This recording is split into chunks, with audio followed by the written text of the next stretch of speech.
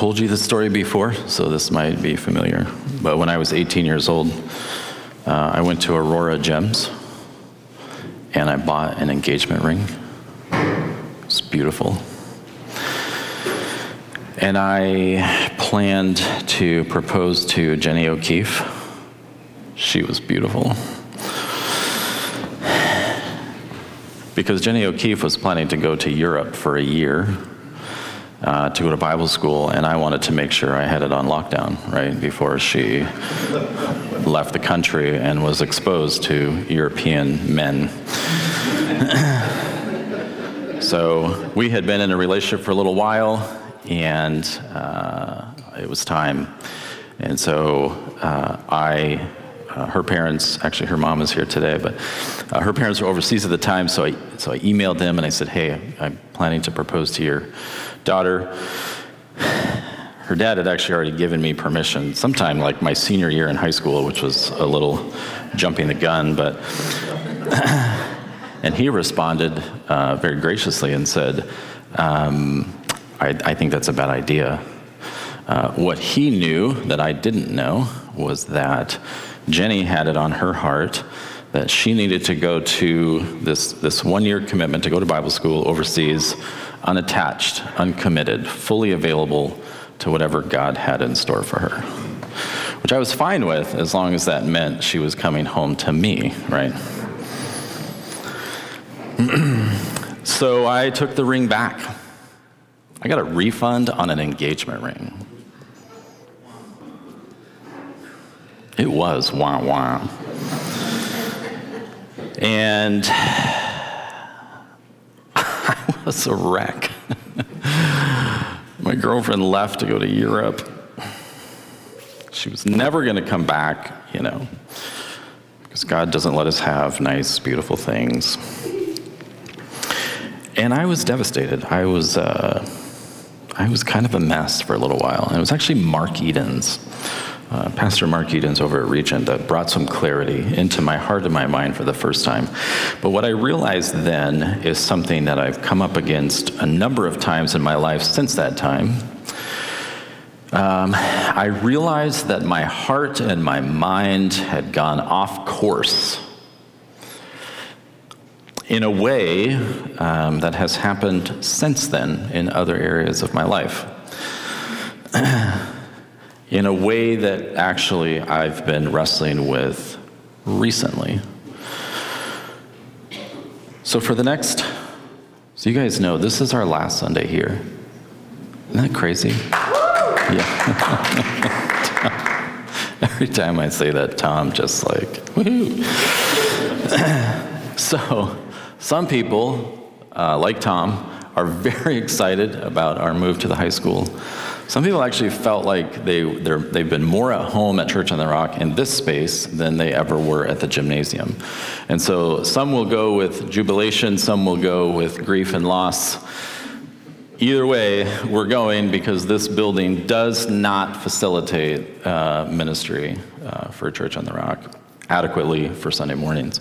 So just as a reminder, so next Sunday there's no regular service. We're actually going to do kind of like a rehearsal, and we're going to have a service for our leaders. If you were to sneak into that service, we wouldn't kick you out. There won't be any kids programs next Sunday. And then we will be in the gym on October 3rd.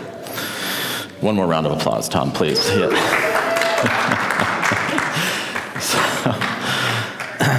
So today, and then on October 3rd, I'm going to share a couple of things. We're actually going to step out of our normal storyline, and I'm going to share a couple of things that God has been teaching me, showing me, a couple of themes that I have found have invaded many of my conversations over the last many months with many of you. So if you and I have had a conversation on this same theme, just know that I'm not calling you out singularly this morning. I've had sort of a reoccurring conversation that is consistent with some things that God has been teaching me over the past several months, and I believe kind of provide a way for you and for us collectively, provide a way forward. So that's what we're going to do. This morning, I want to define a term. that has become very important to me, a biblical term, and the term is peace. A very simple definition of the word peace, or the idea, is a state of inner calm, contentedness, and completeness. That is a quality of the inner person where I am at rest, where I am okay, and where I feel whole. That's peace. What I want to do this morning is I'm going to expand our definition biblically, and then I want to share with you why this has been relevant to me and kind of the journey that I've been on.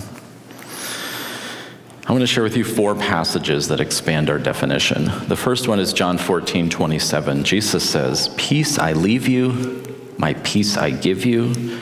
Not as the world gives do I give you. Do not let your hearts be troubled or fearful." So the first thing that we discover, if you're looking to understand peace from a biblical standpoint, is that there are different kinds of peace, right? There is a peace that Jesus provides, and there is a peace that the world provides. And those, as a matter of quality, are different from each other. It doesn't actually explain exactly how, but clearly there are 2 different kinds, right? It says, I don't give you the kind of peace that the world gives you. I give you a peace that comes from me, and there is an outcome of this peace, and that is that your hearts are not troubled or fearful. Now, if I'm being fully honest, I would say, okay, not fearful, like that I track with, but not troubled? Not troubled? Not bothered? The outcome of the peace that I give you is that your heart will not be troubled or fearful. So let's expand our definition. Peace is a state of inner calm, contentedness, and completeness that is not of this world, but comes from Jesus and overcomes my troubled or fearful heart. Hallelujah. You tracking with that so far? Verse number 2, John 16:33, Jesus says again, "These things I have spoken to you, so that in me you may have peace. In the world you have tribulation, but take courage, for I have overcome the world." So we have 2 additional details. The first is that the peace that we have isn't just something that comes from Jesus, it's something that comes through Jesus. He says not just that the peace that I give you is something that I grab a hold of and hand off to you. The peace that I give you is me. I am your peace. And an additional outcome of the peace that I give you is that regardless of the tribulations that you experience, your heart is filled with courage.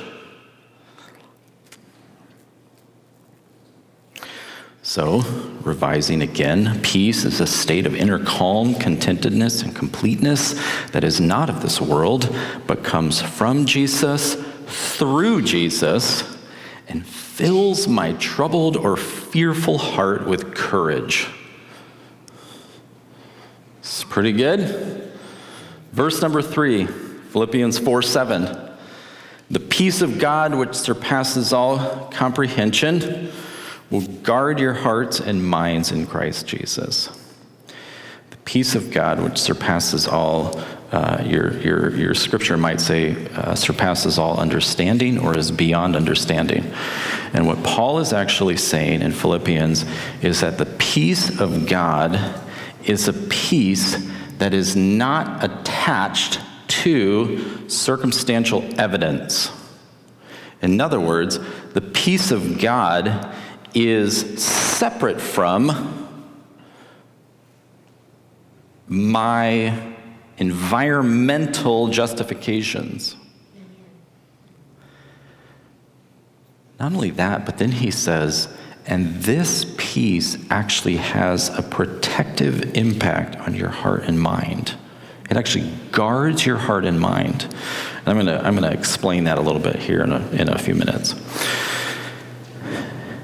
Peace is a state of inner calm, contentedness, and completeness that is not of this world, that defies circumstantial justification, that comes from Jesus, through Jesus, that fills my troubled or fearful heart with courage and protects my mind and heart against other threats.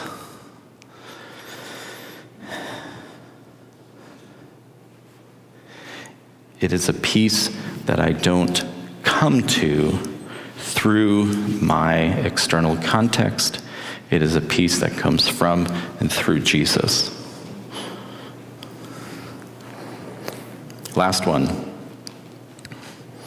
Colossians 3:15. Let the peace of Christ, to which you were indeed called in one body, rule your hearts and be thankful. A final outcome of the peace of Christ is a heart of gratitude.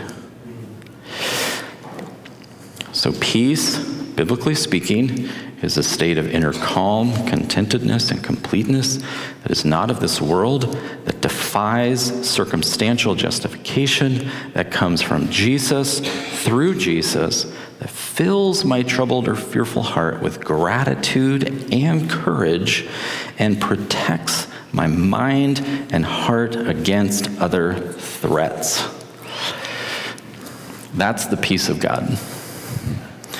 That's a pretty robust peace, yeah? That's a pretty substantial kind of peace.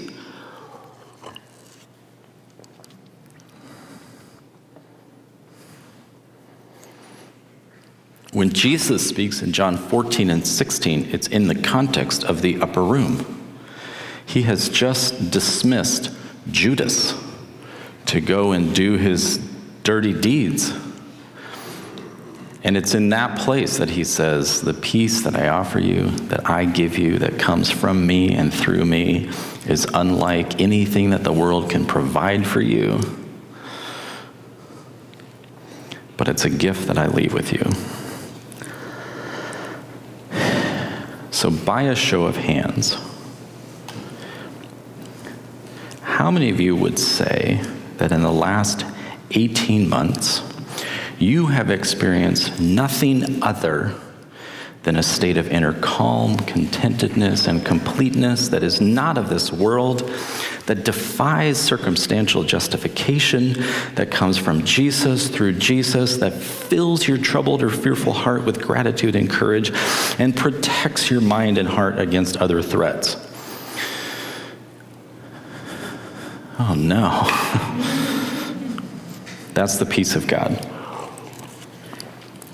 So this is the question that I have been processing through on my own. What do you do if you don't have that peace? How do you get it? Why don't I have it? If I want it, why do I not experience that?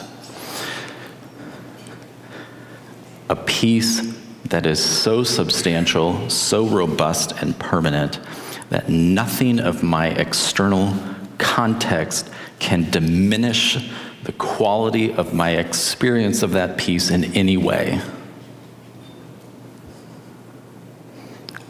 How do I get that? So, I'm going to tell you, and now this is in the form of testimony, I'm going to tell you how I get there. Step number 1, repent.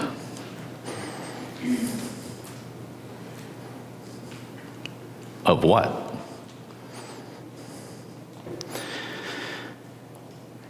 Step number 1, repent of my idolatry.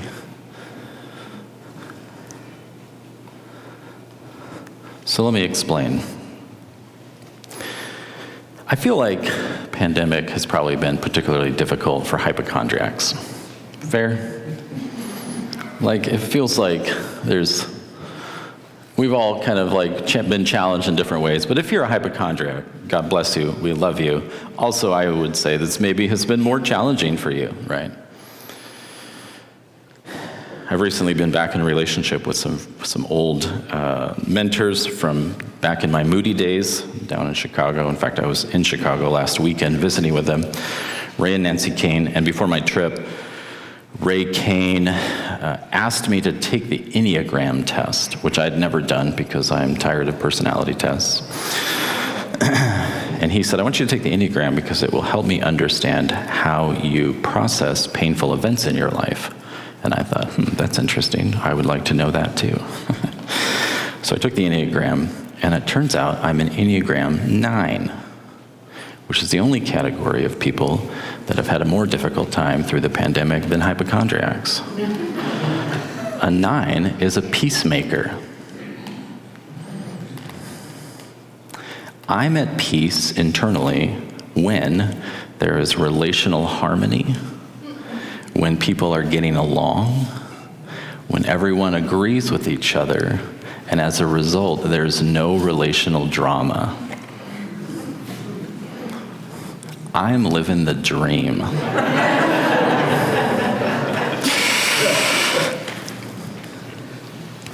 And to the degree that I put relational harmony in my environment in the absence of drama, in the place of God, I will only have internal peace when there is relational harmony in the absence of drama. Because I by nature derive peace the way the world does, through my environment. And the moment there is relational conflict and drama that is out of my control, my peace vaporizes. And when my peace leaves, I become troubled, I become anxious, I become discontented, I become fearful. And from that place, because I've looked to these external, broken, fallen sources for my internal experience of peace, to the degree that those sources fail me, my heart and my mind are actually now exposed to greater threats. I'm tempted to resent and become bitter because you have taken my peace. Or I become apathetic and I become more isolated. Or worst of all, I succumb to self-righteousness. What was the problem? What is the fundamental issue? Why do I not experience peace the way that the scripture describes it? Because I have a source of peace that I have placed above my relationship with God, and that source has failed me as God knew that it would. And so what am I left with?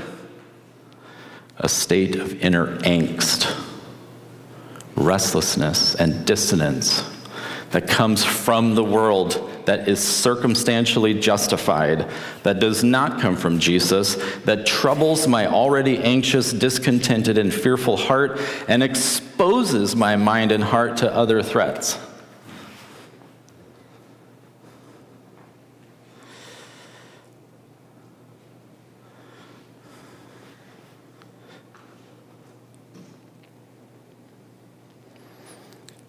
If I'm not experiencing the quality of peace that the scripture describes, it's because I have learned to derive my peace from sources that cannot provide it. I have placed those sources inadvertently, maybe subconsciously, outside of my even awareness, but I have leaned on those sources beyond what I require from the Lord or go to the Lord for, and to the degree that those sources failed me, now I've got nothing left.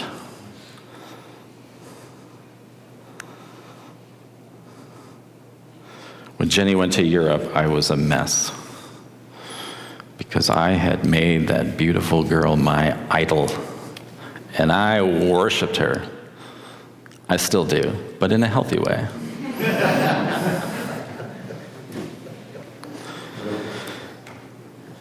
Because I had placed the peace that I derived through that relationship was God to me.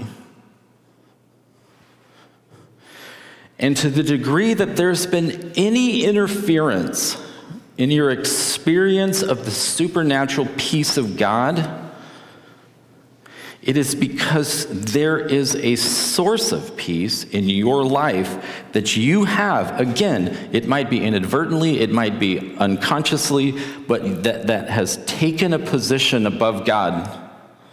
And when you lose that, whatever you were deriving from God is not sufficient. I'm not at peace because my source of peace has failed me.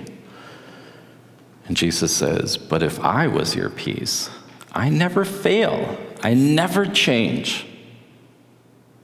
How would your peace be at all diminished if it's from me? And so I repent of my idolatry. What is the thing that has robbed your peace?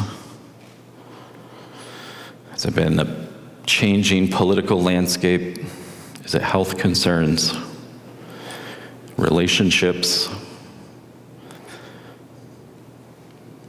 Is it finances? Uncertainty? It's a Christmas carol. In despair I bowed my head. There is no peace on earth, I said, for hate is strong and mocks the song of peace on earth, goodwill to men. Then rang the bells, more loud and deep. God is not dead, nor does he sleep. The wrong shall fail, the right prevail, with peace on earth, goodwill towards men. So number one, I have to repent of my idolatry. Number two, this is a two-step plan. I've really boiled this down for you. You're welcome. Hold more tightly to Jesus.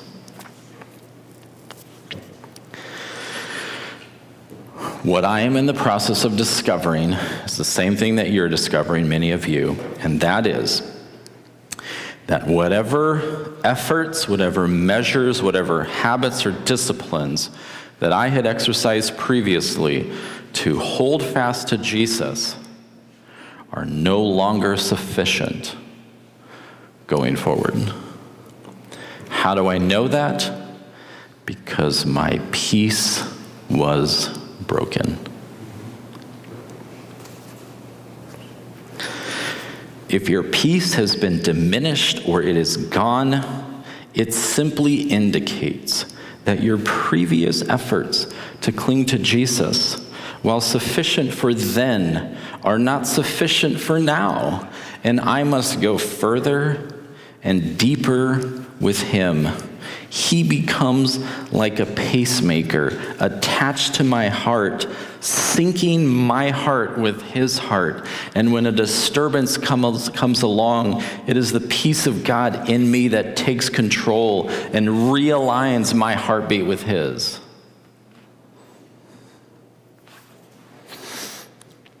Chris, you guys can come up. Whatever things were gained to me, this is Philippians 3, these things I have counted as loss because of Christ. More than that, I count all things to be loss in view of the surpassing value of knowing Jesus Christ my Lord, for whom I have suffered the loss of all things. And I count them as mere rubbish so that I may gain Christ. Paul says there's so many things I went after in order to achieve for myself, some things that I valued, that I needed for myself. All of those things I consider loss when compared to the surpassing value of knowing Jesus, of gaining Jesus, of being found in him, in relationship with him. All of the things that we derive peace from, well, not all, a lot of them, are actually not bad things, they're good things. Health is a good thing. Financial blessing is a good thing. Politicians who act according to the will of God, that's a good thing. And yet whatever I have placed my stock in as a source of peace, I come before the Lord and I say, gosh, that's all loss. I need you. And I need an experience of you today that is sufficient.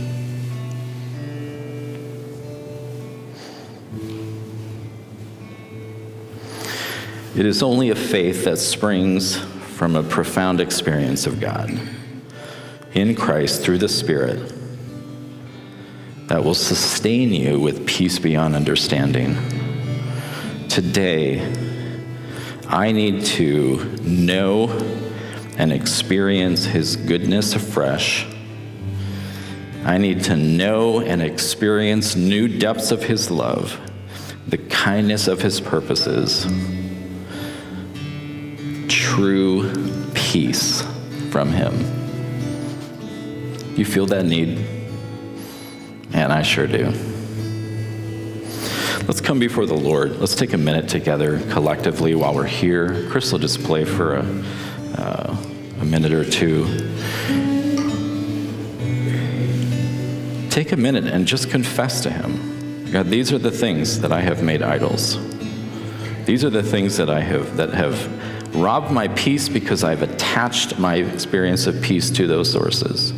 I confess that to you, and I come to you in need of you and a greater experience of you today. Let's do that now.